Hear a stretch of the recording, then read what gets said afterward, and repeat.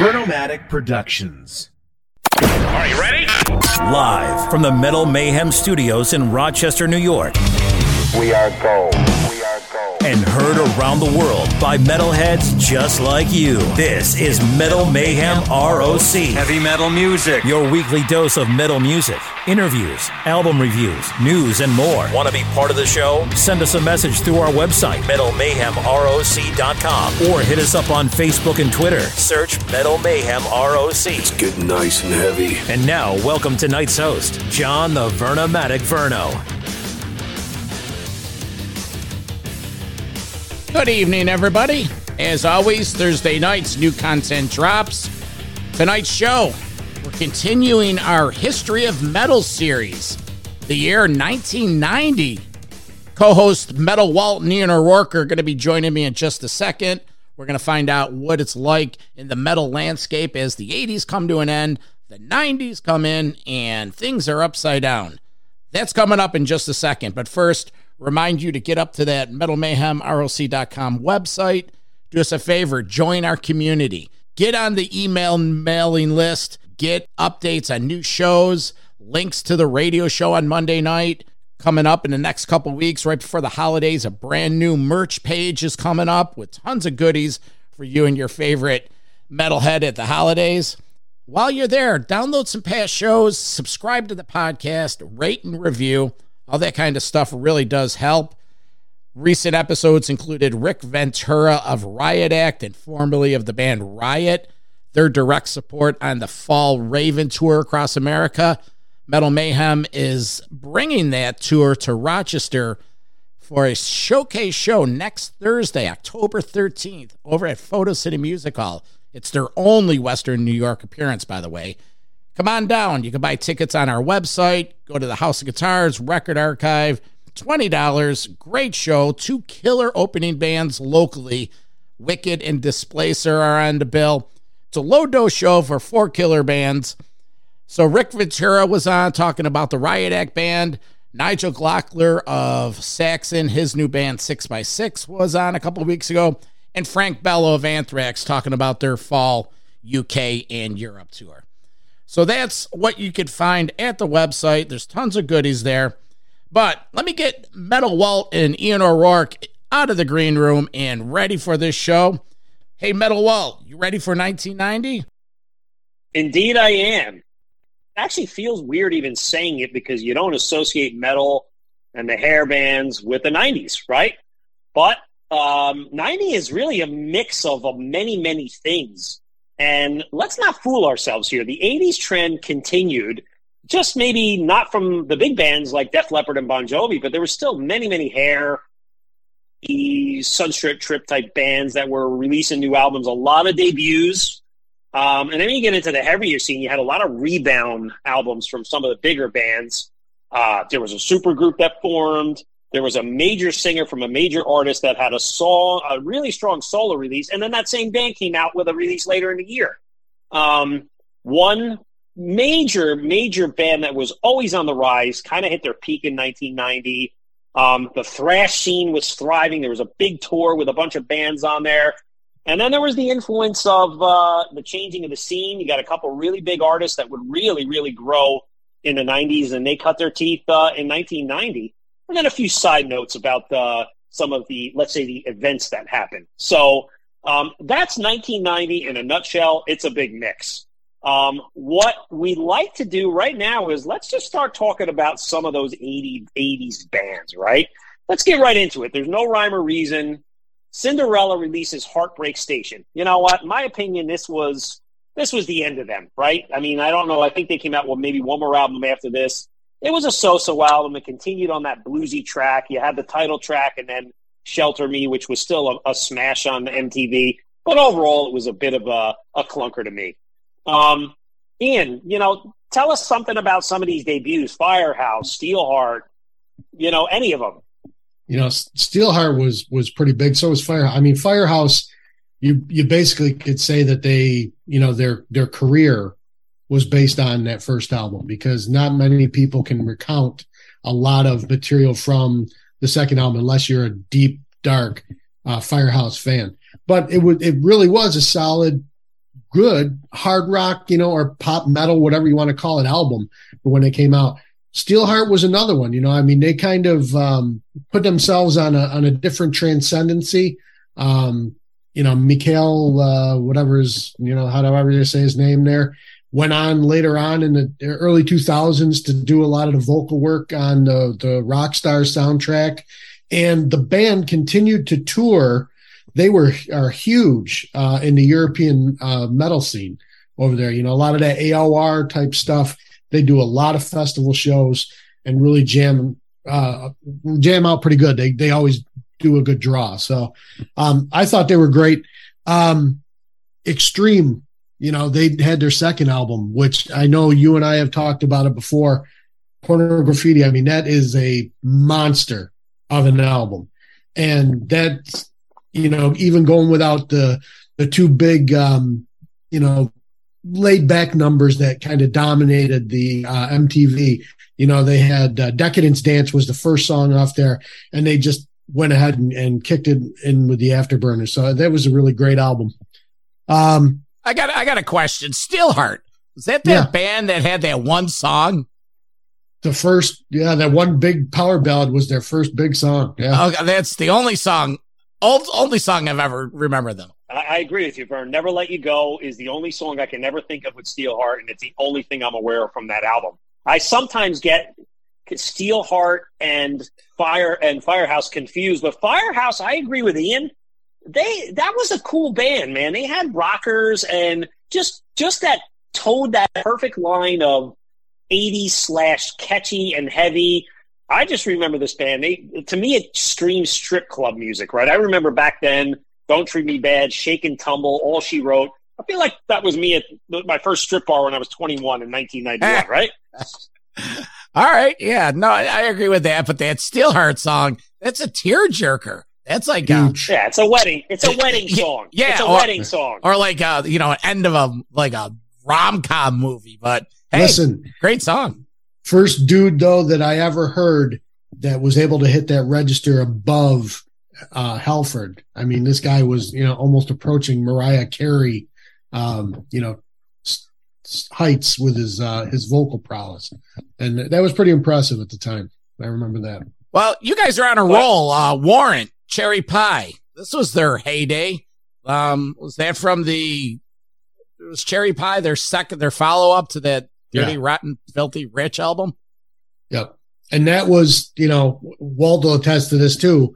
Janie Lane went on record. He was like, he did not want to write that song Cherry Pie, but the record company insisted they needed some kind of single. They wanted to call the album Uncle Tom's Cabin, which was the second song that they released for the album. And you can tell at this point, this is the one thing you're going to see with a lot of these bands.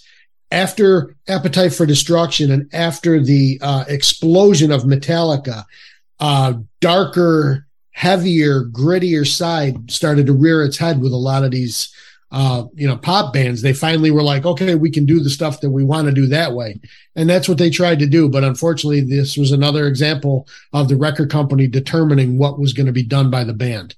But overall, it's a good album.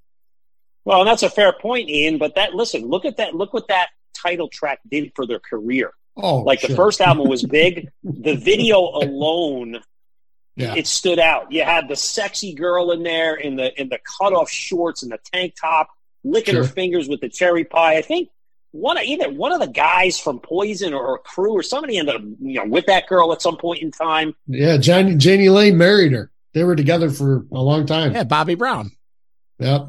Bobby Brown was hot. Yeah, that was she was hot, but that was the visual. Oh yeah. That was the downfall of this type of music. This is what Kurt Cobain and those other wah-wahs were all crying about. Yeah, this would probably be the apex of it at that point there, I think. Warrant wasn't that bad. I'm sorry, Walt, I hijacked your thought, so no, it's okay. I think we can revisit some of these maybe later too, but let's just finish out the debuts. All right. So you had two other ones. You had the Trickster self-titled debut. And again, I have a soft spot for these guys because they're local guys.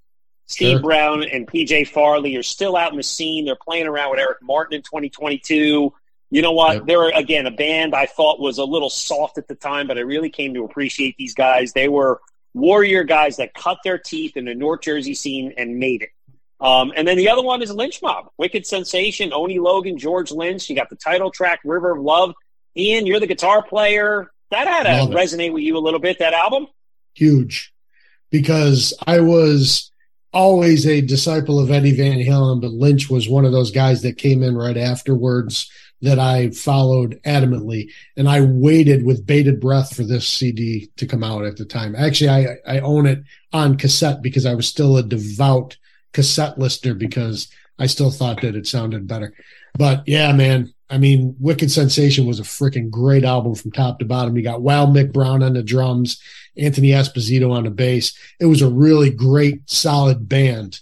You know, Oni Logan, I think, you know, he was another guy that got a little too big for his own head, you know, and then this started getting in the way, and so did a little bit of the coke and everything else. And after they did that initial first tour, he and Lynch was pissed because he kept freaking screwing up on the, you know, on stage, and he's like, no, I'm done with this. I don't want him anymore. So that took a long time. Allegedly on that coke incident. Yeah. Allegedly. Oh, well. Now, fast forward to 2022.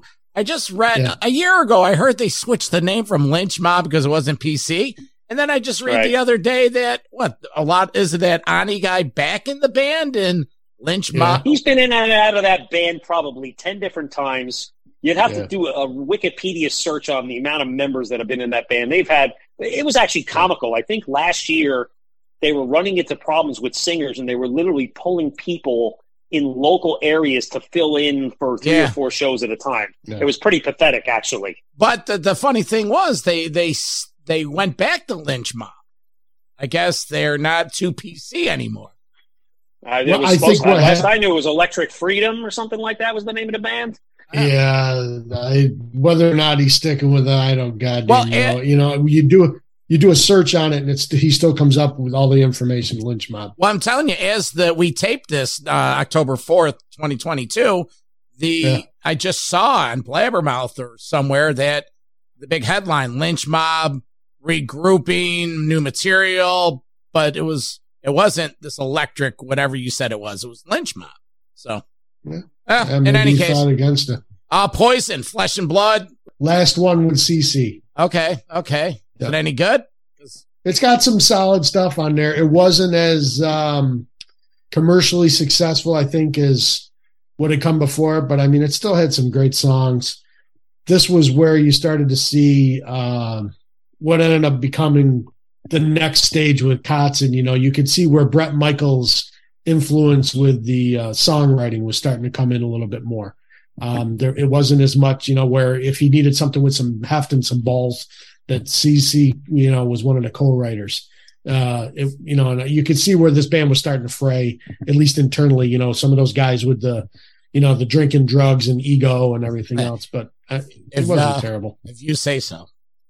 I'm just saying. Yeah. No, I mean, all right, and then the other King of the Hill in that era, Rat Detonator by 1990. No? Listen, I think they put out the same album, the last 3 albums. It was like 2, maybe 3 good songs and nothing left. This was the end of their time. They were a club band at this point. Yeah. Nothing. Loving You Is a Dirty Job was a good song, and maybe Shame, Shame, Shame. But what else? I don't remember anything about this album. Robin Crosby's last time in the band recording. Yeah, it was the end. Believe it or not, the one song there, Nobody Rides for Free, that they did for the Point Break soundtrack is probably better than anything that's on this album. You know, it's got a whole better groove to it. You know, it sounds a lot better. I mean, I know Robin's not there, but you know, it feels more like the progression of Rat as it should have been, where this album was kind of like a regurgitation, you know. Well, fun fact from Metal Waltz concert archives. There's only been twice in my 30-something years of concert going where I've seen 2 shows in the same day. And December 1990, I saw the Judas Priest Megadeth Testament show at the Meadowlands Arena. It was a Friday night.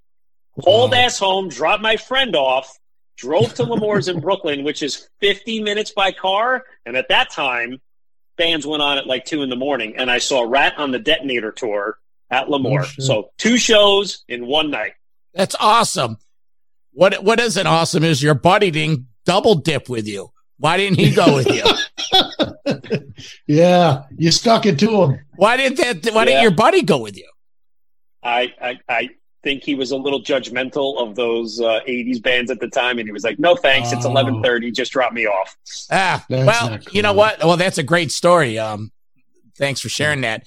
But and if fast forward in another, when we're doing 15 to 20 years later, in about another 3 years, I'll tell you about the second time that happened.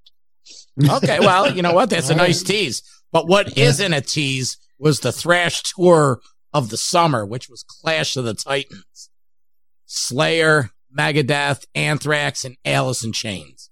I had a chance to see it up at Darien Lake. It was all of that. Fantastic. That was 1990, right? Or is that the spring of 90? What's that? Yeah. Summer 1990. Yep. Okay, yeah. I know the albums came out. Megadeth, rest in peace. Some Great say, album. yeah, great album. Their pinnacle, their best album. Yeah, pretty close. I mean, I think so. Holy War's Punishment Due. Yep. Now, if you were into Hangar 18, if you were to, someone never heard Megadeth and you were to play them, This Is Megadeth, and they listen to that, you know those guys that do those videos, you know, like the 2 black dudes that do the videos and they don't know metal, and they sit there and they watch the Megadeth Holy War's Punishment Due one. So Megadeth still ends the show with that. Hangar 18, Lucretia, you know, the whole album is just great. Ian, and it was a different sound. Sorry, but it was a different sound, guys. It was like, I don't know what to say. It was like maybe Marty Friedman and Nick Menza coming in, but it was like, it matured them and maybe made them, it sounded like more of a musician's thrash album than prior. And I think that's what I was enamored with there, right? And I think the song structures were not so one-dimensional. And I mean, that was my takeaway. It was my selling point to loving that band. Yeah. Yeah, the musicianship with Menza and Friedman coming in jumped up huge. And it was so much you could see, you know, it's like we talked about before with Metallica, you know, the major jump from Kill 'Em All to Ride the Lightning, you know, and Ride the Lightning is kind of like that, you know, oh my God, but then you've got Master that comes afterwards, and you can see this, it's just a succession. Well, what happened was those early albums, they were great. They were still very raw. As soon as he got this band together and they were working on this material, it just went kaboosh. It just blew right up, man. It was a huge album. I loved this album when it came out.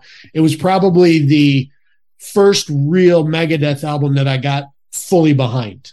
You know, some of the other stuff, I liked a lot of it, but some of it I was like, This one I was like, nope, this is great. I love it. I own it I think I own it on cassette and on CD still. So, yeah, I was definitely impressed. Anthrax. What was that Anthrax? They Persistence of Time. Great album. You think? Really? I like it because they're another one that they kind of had this own progression on their own, the way that they did things. You know, you could see where they were kind of shifting. You know, I mean, oh man, it just, that first video for when Time came out, it was like I was like, oh my God, listen to this thing, you know, and the breakdowns in it with the, I mean, it just was monstrous, man. Monstrous. It was a heavy dark album. Yeah. Heavy dark album. And they called it. They said, I remember when they went out on the Maiden tour, they said, this is going to be a different album. A different album than the prior ones, right? They stripped themselves. They got rid of the shorts and the yellow shirts, and they were back to being metal. I mean, Keep It in the Family, Belly of the Beast, right? Belly of the Beast is so good. Yeah. I mean, the only outlier in there became the hit. Got the Time was the outlier in the album. That became the only single from the album, right? But the rest of it is completely one common theme. I don't think it aged well, and I didn't really care for it that much, honestly. I was just so into Among the Living And Among is great though. Spread into Disease. You know, the first three, State of Euphoria was terrible. You know, it was like, hey, we've gone over this. But Persistence, it wasn't bad. I think in a nutshell, I started steering away from Anthrax a little bit. I just liked their earlier stuff so much more. See, I could see where this is a huge launch pad to when John Bush came and they made that change, because you could see where this is part of that, you know, that musical progression. You know, that it was almost like it was something that they needed to do at that point, so that way they could change their trajectory a little bit. Lance, I know you're not too much into it, but any take on Slayer Seasons in the Abyss?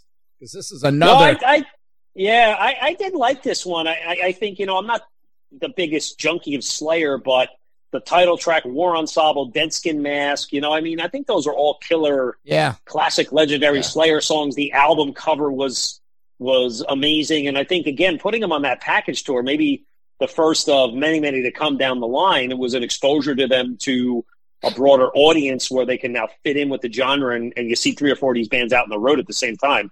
So, yeah, I really appreciated that one. And definitely, that was my first time seeing them at the Garden on that Clash of the Titans tour, and it was great. It was great. Yeah, I'm a big Slayer fan. Their first 4 or 5, you know, that sequence, and this fit right in there. I really like the Seasons in the Abyss.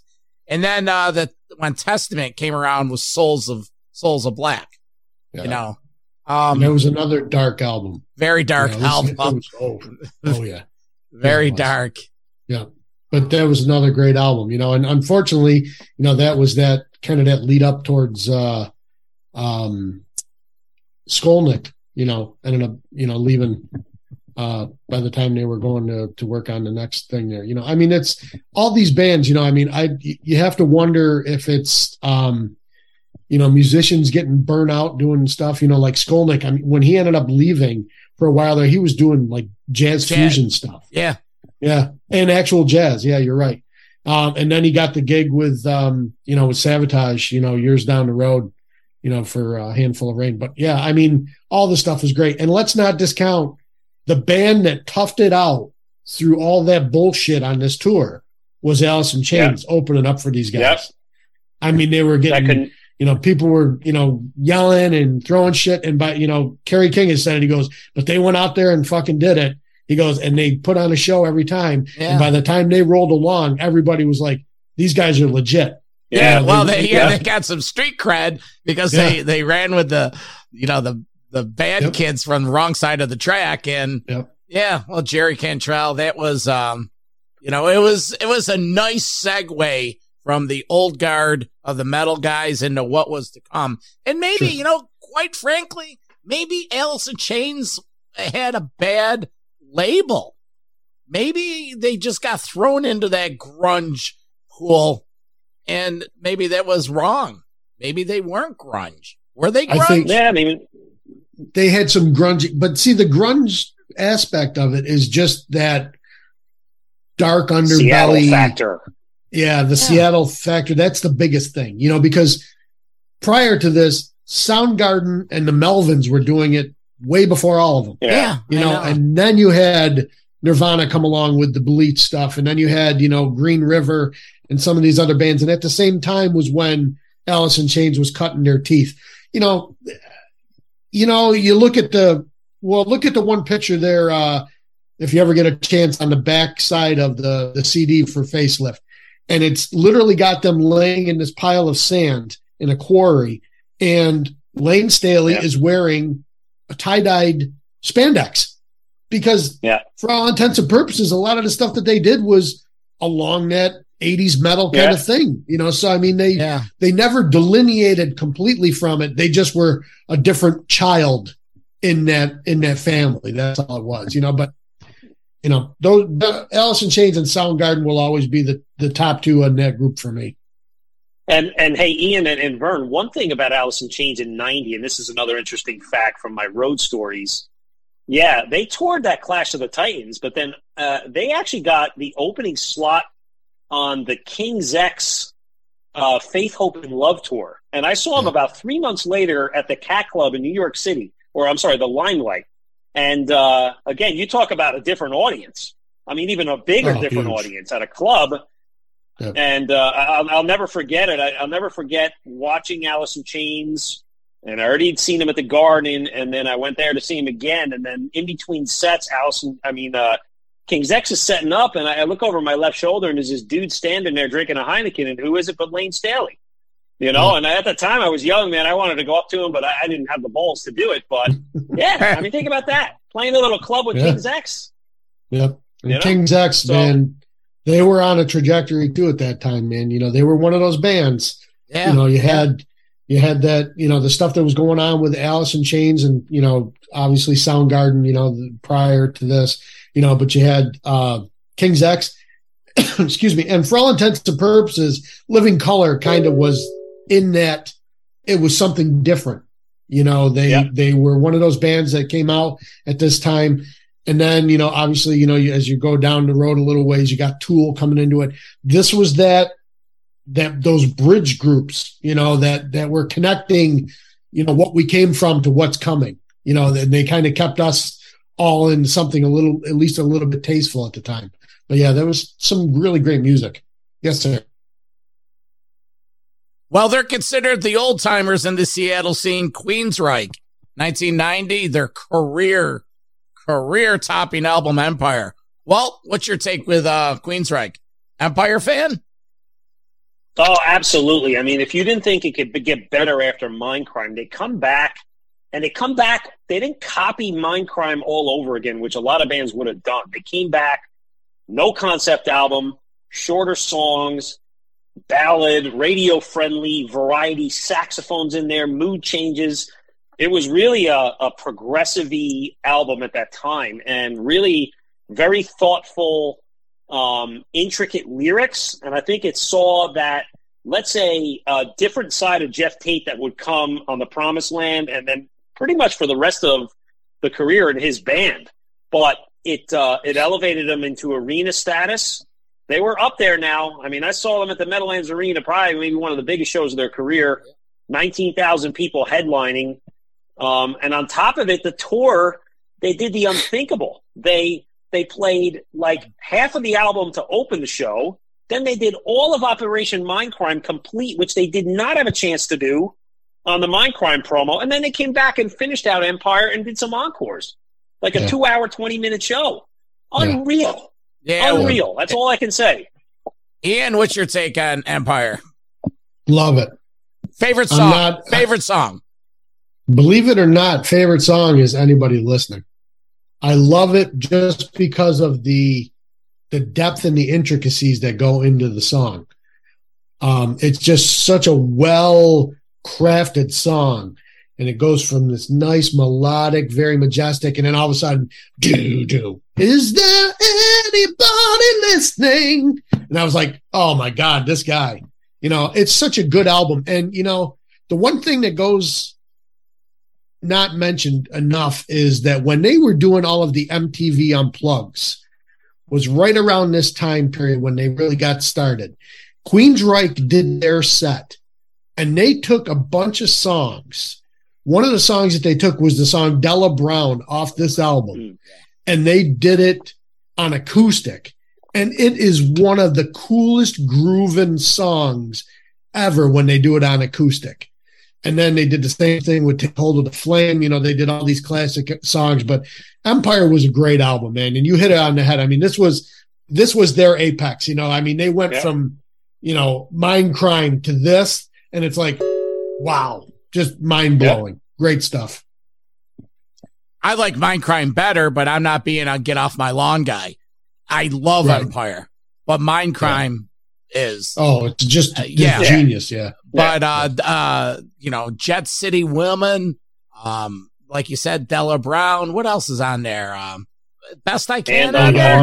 Best I Can. Empire, the title track. Yeah. I mean, and that song Empire, man, that's a freaking pretty dark, heavy song too at the time, you know, when they were doing that, you know, lyrical content and stuff. You know, not for anything. We've always talked about the 5-packs, bands that like their first 5 albums. first 5 Maiden, the first 5 Metallica, Slayer, Megadeth.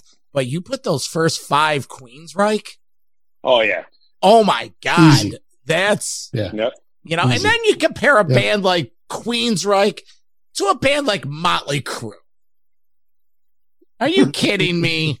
Like the first 5 albums of Motley Crue. Get out of here. Fair point. Good point, Vern. Yeah. Good point. Yeah, maybe that's that's a new show. That's a topic right there. Point, counterpoint, fire and ice, whatever you want to call it. Now I'm fired up. Sure. All right, what else we got on here? You know what? I'm going to send it over to Ian. Okay. You wanted to say continue something? on the acoustic. I was going to say continue on the acoustic path and take it over to Tesla. Ian? Yeah, the 5-man acoustical jam, that was a big thing at the time. When they did the song Signs, you couldn't turn on anything and not hear them doing that song. And, when they would stop and, on their tours, they started getting to a point where they would actually have an acoustic break, kind of like, Zeppelin and Aerosmith and all those bands would do. And they get out there and jam it. But that was a really, really cool album at the time. I remember that. And it was something I don't think that the rest of us maybe would have anticipated at the time because of what they did with Radio Controversy, after Mechanical Resonance. They were, you could see them, cementing themselves as that type of just really great hard rock band. And then they came out with and showed a whole other side. It was really cool stuff, and they fit perfectly. Go ahead. Sorry. No, I was going to say, and it's exactly what you stated about Queensryche on the MTV special, is they went out and they recrafted their own songs. I mean, Coming at You Live, that led into Truckin', a cover of Truckin' from the Dead, was awesome. Completely like a country style song. You had Signs. I mean, Lodi from John Fogerty, your Creedence Clearwater Revival, that was awesome. That flew under the radar. Yeah. And I think that was the theme of it. It was how they actually recrafted their songs, which made it almost like listening to a new album. It wasn't just another live album. That last summer, this summer, when we interviewed Brian Wheat, had a chance to interview him twice, and he expanded on all that, how that 5-man acoustical jam just came about. It wasn't like, it came about very quickly, and then, not jumping ahead a little bit, but they tried taking that on the road that didn't have the same magic. And that's what he said, that magic of the 5-man, and talk about lightning in a bottle. The cool part about it is, you had Stevie Ray Vaughan doing the Unplugged. You had Queensryche doing it. You had at this time, Tesla doing the 5-man acoustical jam. You had all these bands that were getting in there. But like you were pointed out, Vern, for them to go on the road and try to replicate that magic, that was something that some of the bands that came down the pipe later on weren't able to do well. You would not see Stone Temple Pilots or any of those, or Pearl Jam, breaking into an acoustic set because the kids wanted to hear the hits. They didn't want to hear them reinterpreting their hits because they only had one album at the time, where Queensryche had a body of work. Tesla had a body of work plus other stuff. All these bands had stuff to pull from, and they were able to recraft it and make it cool. And I think that right there is a big difference, when it comes to that type of musicianship and that type of guts. Guts is probably the biggest thing. I think the whole San Francisco, even though they're from Sacramento, that California feel, the band had an old soul to it. Brian Wheat was, an older, big Beatles guy, 60s, and even then their early management and their producer, Great stuff. Let's see what else we have. The Scorpions. Crazy World, some of these old 80s arena bands, Scorpions, Crazy World, following up Love at First Sting and Savage Amusement. Yeah, Savage Amusement. Walt, any love for Crazy World? It's good. It's a Scorpions 80s, early 90s album. Tease Me, Please Me, the title track. Did the big arena tours, cool stage, Winds of Change about the communist countries and the Eastern Bloc coming down. That's probably about it. Don't need to spend too much time on it. Had the 2 big hits. Well, we all learned where Gorky Park was. Exactly. Now you're right. The Scorpions were putting it out. AC/DC, Razor's Edge. Good album. I think we talked about this pre-show. To me, that was a rebound album. It came back, big songs, MTV videos, Money Talks, Thunderstruck is at every sporting event. They played at my kids' sports games now. Big tour. They had LA Guns opening, Love Hate. They brought back Sin City into the set list. They played like a 2-hour, 15-minute show. It was definitely AC/DC. New drummer Chris Slade in there for Phil Rudd. They were really, really big, doing the big festivals in Europe. Big stuff from those guys. The production on this album was very, you could see it, sitting next to an Empire or, any of these bands that, came out at the time. It was just in your face, AC/DC, the riffs were there, but modified almost, it's almost like they were vamped up for 1990. And that double live that came off, the tour with this, that's a freaking great live album, man. I love that live album. It's just so big and powerful, man. A lot of great material. What about Pantera, Cowboys from Hell? Love it. Were you into it when it came out, or is it? Yes. Yep. I can remember seeing the video for Cowboys from Hell, and that was something that grabbed me. I was like, "Oh, what are these? What's this?" I'll take a little bit more of that. And then as time went on, you get introduced to exactly who they are.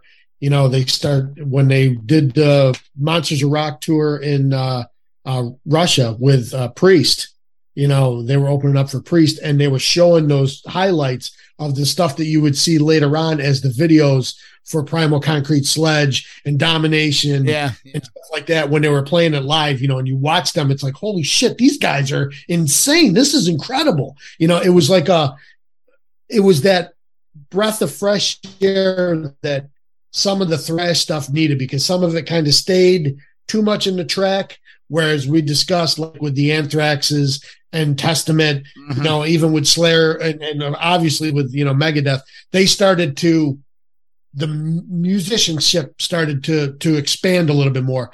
That's what Pantera brought in. They had that kind of groove and swagger, but man, it was all about these kick-ass tunes, and they just did it right from the beginning. I didn't go back and check out, Projects in the Jungle or whatever the hell it was, and Metal Magic, not until way later. And I was like, yeah, okay, it's a good thing I didn't get into it at the time, but yeah, this is a great album. I loved it. Yeah, I never, tell you the truth, I didn't see the visual of Pantera. They never grabbed me.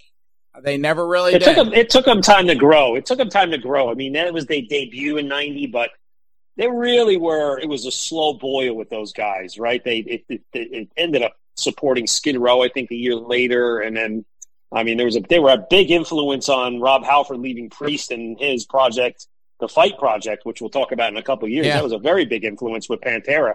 But any event, but yeah, definitely. How about just changing gears, guys? We got some other, let's say, ones that should get some attention even quickly. We have a quick one. Dio, Lock Up the Wolves. Nothing too crazy about this album, but it was a new lineup. He had Rowan Robertson on guitar. Yep. This kid was 18 at the time, 17. He had Jens Johansson from Yngwie, Simon Wright.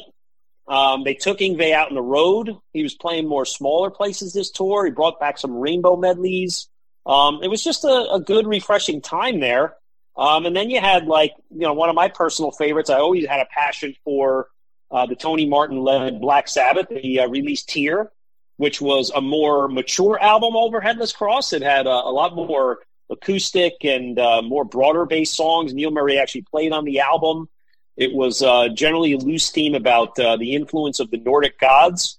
And unfortunately, that was an album that didn't do well in the States. They never made it over here to tour, but definitely a good one to listen to. And then let's talk about the supergroup of the year, the Damn Yankees. Vern, you know all the players in the Damn Yankees. Let's hear about the Damn Yankees. Love the Damn Yankees. Fucking Nugent, Tommy Shaw, Jack Blades, Michael Cardellone on drums.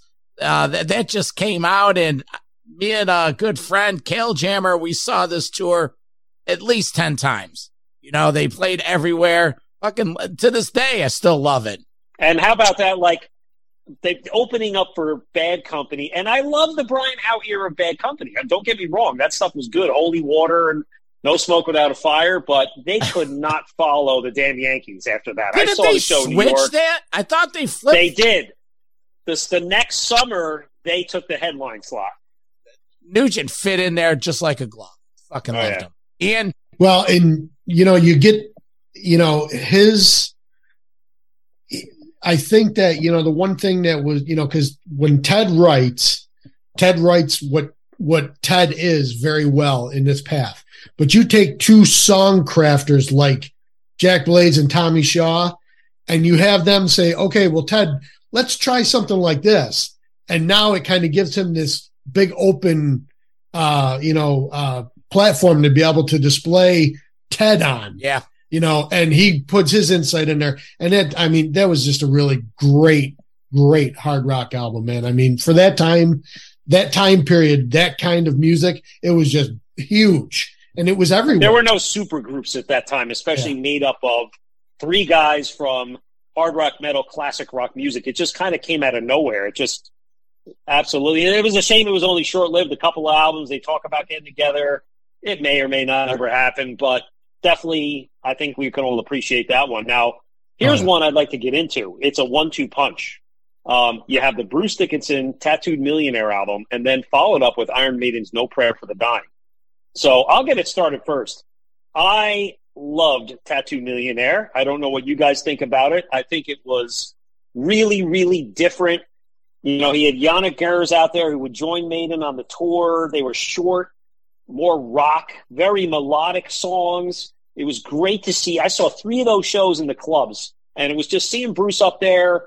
He did a Free cover. He did, I think he did Sin City on that tour. It was just something at that time that I wasn't familiar with, where these major, major artists stepped out of their big bands to go out, do a little tour in a club, put a solo album out. It was it was different at the time. That kind of thing doesn't wow the audiences anymore. Bret Michaels, Vince Neil can go out and do a solo show at a casino. It doesn't matter. At the time, it did. I'll never forget the Paul Stanley solo tour in '89, where he did deep tracks off of his '78 album and the Kiss deep tracks.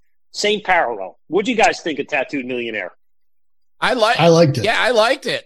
Hell on Wheels or Hell Wheels? Yeah. Hell on Wheels. Yeah, a Son of a Gun. Hell on Wheels. Son of a Gun. Yep. Obviously, the title track. Tattooed Millionaire. Yeah. No, I liked it. Unfortunately, I didn't get a chance to see it like you, but they encored. I remember as the tour went on, they encored with Bring Your Daughter to the Slaughter, which would end up on the next Maiden album. So it was almost like a treat to the fans. Yeah. And then I think, shortly after that, Yannick Gers would be introduced, I think, as the guitarist, if I have the order of it right. But definitely a good one. And you think about that, just to get a solo album and tour and then come back with a Maiden album later that year and the beginning of the tour, that would never happen in 2022, right? No. Well, and I like the partnership that he had with Yannick Gers and when Yannick went to Maiden, because that relationship musically that he had with Dickinson was huge. And you hit it on the head, Walt. He definitely had more of that European hard rock meets metal, very melodic, really good song crafting, a different thing than what Maiden was at their core. But he went in there and transitioned to do Maiden effortlessly. And when they ended up regrouping as a 3-guitar band, I mean, they're just phenomenal when you watch them on stage together. The musicianship that these guys share back and forth, and be able to tap dance over each other in these parts and not make it sound like a cluttered mess is actually freaking great. It's funny that you use the word tap dance. I guess I can do without Yannick Gers and Iron Maiden. What? Yeah, I don't need it. Come on, no. It's a British respect thing. I think he's been in there so long. They're not going to get him out of there. He still looks cool, skinny, tall, and old. He's embarrassing. He's fucking embarrassing. No. Come on, Vern. But what about No Prayer for the Dying? Let's stay on topic. That one, I think, was a little underwhelming. It was, I don't know, it was actually the perfect package with them and Anthrax because it was a good tour together, but I think they were not their best bodies of work overall, those two albums, right? So it didn't get a lot of love, No Prayer for the Dying. Well, there was the time when Bruce, he was leaving. It's been documented. He wasn't getting any chance to express himself. He didn't like where the music was going. So he eventually ended up leaving a couple years later. So, listen, let's piggyback on to one that's an important one for all of us, I'm sure. And we could have segued real easily a little while ago. But that is the Painkiller album by Judas Priest. We definitely, if we're going from Maiden, we should definitely jump to Priest because that was a huge return to form for these guys. And I know you guys got to agree with me on that. I can remember when that first song dropped and frickin' Halford screaming like that. It was almost like the gates of hell opening up and getting ready to swallow everybody at once. It was just a great, great, powerful album from beginning to end. Well, he goes out there, shaves his head. He gets the tattoo on the side of his head. He comes out there, and you're like, who's this new Rob Halford guy? Like, he's serious metal now, right? And then they drop that track on there. The video is scatterbrain. It's like all these changes, and it's like, flipping the screens, and you can't focus on it. Exactly knew what they were doing, and every song on that album is just killer, totally killer. No filler at all. It's no from beginning, and I listened to it. It's one of those ones I drop the needle and let it go all the way through, man. Vern? No, and it's just and they came out, they did those big tours again. We talked about it before. Megadeth and Testament opened in the tour. Then they came back the following summer and they did the Operation Rock and Roll tour with Alice Cooper, Metal Church, and Motorhead. Yeah. They toured the shit out of that album, and I'll never forget opening up with Hellbent for Leather. That's usually towards the end of the show, and they open that tour with that, coming out on stage with the bike, not ending the show. Yeah, I mean, how fucking awesome is that? Yeah. Setting the point right from the beginning. Right. What I remember most was how much I loved this album after they regrouped in 05 or 07, and they did Angel of Retribution. Yeah. And with that opening, crescendo with the scream swelling into it, and then all of a sudden it just comes in with the double kick just blazing. I was like, that's what I loved about Painkiller. That album, it was almost like this is the bookend to that type of sound. That song was left over from that. Oh, was it really? I read that in the KK book. Oh, cool. I'll fact check this, but that song was a leftover song, and it had to be from that era because there wasn't much, when Painkiller, when did Rob leave? A year or two later? Yeah. I think right beginning of 92, maybe. Yeah. So, but so when he came back. The interesting part about Painkiller 2 is there was some suggestion that the lawsuit that they had to face in Reno, Nevada, I think earlier that year or later that year, could have been the influence behind the album, right? Because they wanted to come back with a vengeance, very heavy. They were really emotionally taken back. I mean, that was not a heavy metal music incident, but it was in the news. I mean, I don't know if you guys have ever seen, there's an old documentary that I have on VHS somewhere where they actually interviewed one of the guy that lived in the shooting, and then he eventually passed away. But it was a disaster. And it was all about abuse in the households and alcoholism. And, here these guys used substances and somehow they coped with Judas Priest music, yet somehow the conservative side turned the music against them and ended up in a court of law. Yeah. These guys could have lost their shirts over this thing and ruined their whole careers, their lives, right? That was a huge, huge news incident, right? Well, that was the thing, and, all that, those government panels, based around the PMRC and trying to, censor everything, that was a huge kick right in the ass, and the crazy part about it is it was a freaking liberal, senator's wife that was the one that started the goddamn thing. It's just no rhyme or reason. It's stupid. That's crazy. I know. But I think, Ian, you're right. That is the high note of 1990 Painkiller. if we had to pick one that we all agree to, I think that's it. Before we conclude, I think a couple other quick shout-outs. We said we would come back to them. Sure. Winger released In the Heart of the Young, and they had 3 monster hits on there. Can't get enough. Miles Away, Easy Come, Easy Go. Big airplay there. And one that fell through the cracks that I think is worth as a quick shout-out is Shout-out, Steve Vai's Passion and Warfare. Cool little album, right? Yeah. And Yep. and then maybe we should – who can all forget the debut from Slaughter, guys? Come on. Round of applause. Yeah. Okay. Yeah. Stick it to you. Yeah. Stick It To You is actually a pretty good album, man. I was actually being facetious and sarcastic, but in any event. I don't think you were. I think you're saving your guilty pleasure for the end. No. I was really bummed out about that album, to be honest, because I loved the Vinnie Vincent Invasion, and I thought, here comes Dana Strum and Mark Slaughter and Bobby Rock out of the Vinnie Vincent Invasion, and they're going to come in and form this band, and it's just going to be all the same kick-ass music, just without the headaches of Vinnie Vincent and a new guitar player, and it was basically soft crap. Well, where are they now, and where's Vinny now? Well, Mark Slaughter can't sing anymore, but we won't get into that right now. That's not fair. I'm sure he's a nice guy. So, hey, let's leave this on a high note, right? Yep. The Grammys got it right. The previous year was Jethro Tull. This year, Metallica for the song One gets the Grammy. They got it right. They may not have repeated it ever again, but hey, it was cool at that particular time. Couple sidebars. Yeah. Go ahead, Ian. Go ahead. Well, I was going to say, like Walt likes to point out on occasion, anybody that follows us should definitely do themselves a service. And if you aren't familiar with stuff, check out the stuff from 1990, because there really is a broad palette of music that's out there. And there's a lot of stuff that we didn't cover because there was so much material, but these are the ones that we were highlighting the most. So no, well said, because I just want to make note of a couple. Chicago Sludgers, Trouble came out with their debut. Death Angel came out with Act 3. Annihilator, Canadian Metal, Never Neverland. King Diamond came out with The Eye. You guys are big Diamond fans. Were you a fan of this, or it's just King just doing what King does? Just continuation of King. Yeah. It was something that deserves a mention.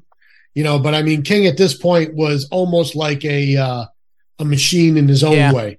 You watch those albums in a row, and it's almost like a continuation of a grand painting. It's still great material, but it's not like, I got to go out and get The Eye. If you get it later, you can get it, Right. And then another cool album, Jane's Addiction. They got a little mainstream. That Ritual to Habitual, Caught Stealing, and the fun fact with that, I think I have one on Metal Walt with the shows. Now we could go head to head, but it was the spring of 1991. Jane's Addiction had a special show in Rochester at the War Memorial. Totally like such a treat. It was sold out, and remember, it was 1991.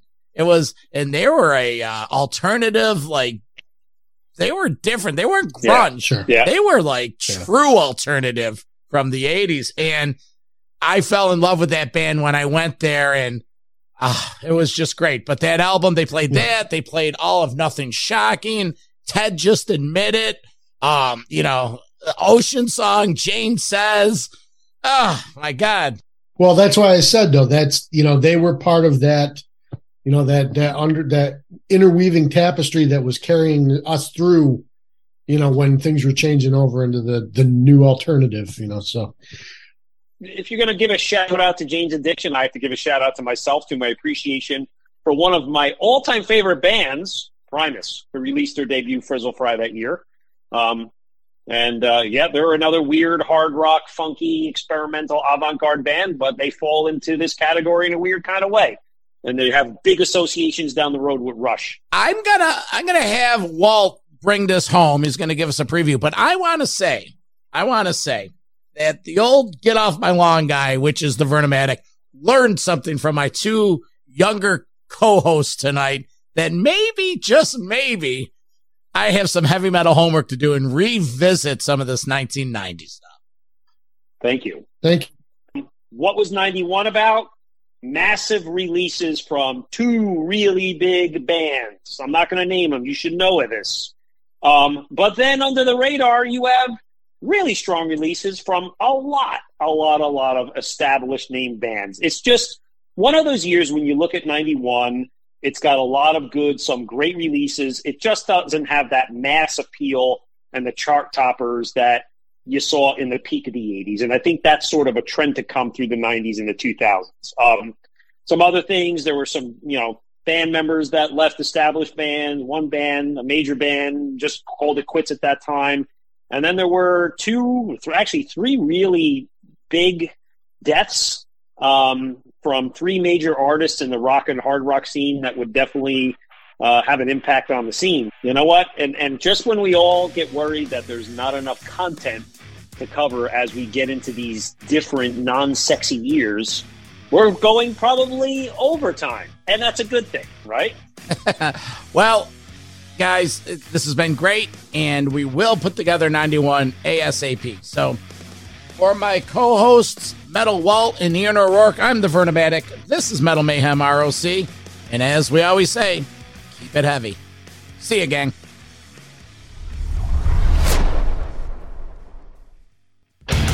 Metal for life. Thank you for listening to Metal Mayhem ROC. Check out our website at metalmayhemroc.com for information on podcasts, archives, links to all our live radio shows, and all sorts of info. Please like, follow, and share with everyone, even your non-metal friends. And always remember to keep it heavy.